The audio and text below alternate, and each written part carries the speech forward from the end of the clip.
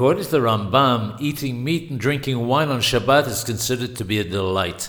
This, of course, assumes that a person can afford it and it doesn't make him ill or doesn't dislike it for some other valid reason. One is forbidden to have a seudah, a festive meal with wine on Shabbat and Yom Tov, at the time of the Beit Midrash. The pious in early times would do the following. They would pray Shahrit and Musaf on Shabbat morning in the synagogue.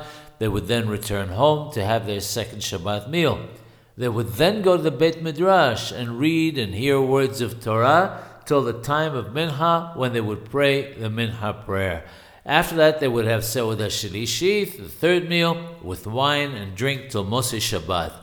Today, when the synagogues double as houses of learning, one must make the effort to return to them for the afternoon learning.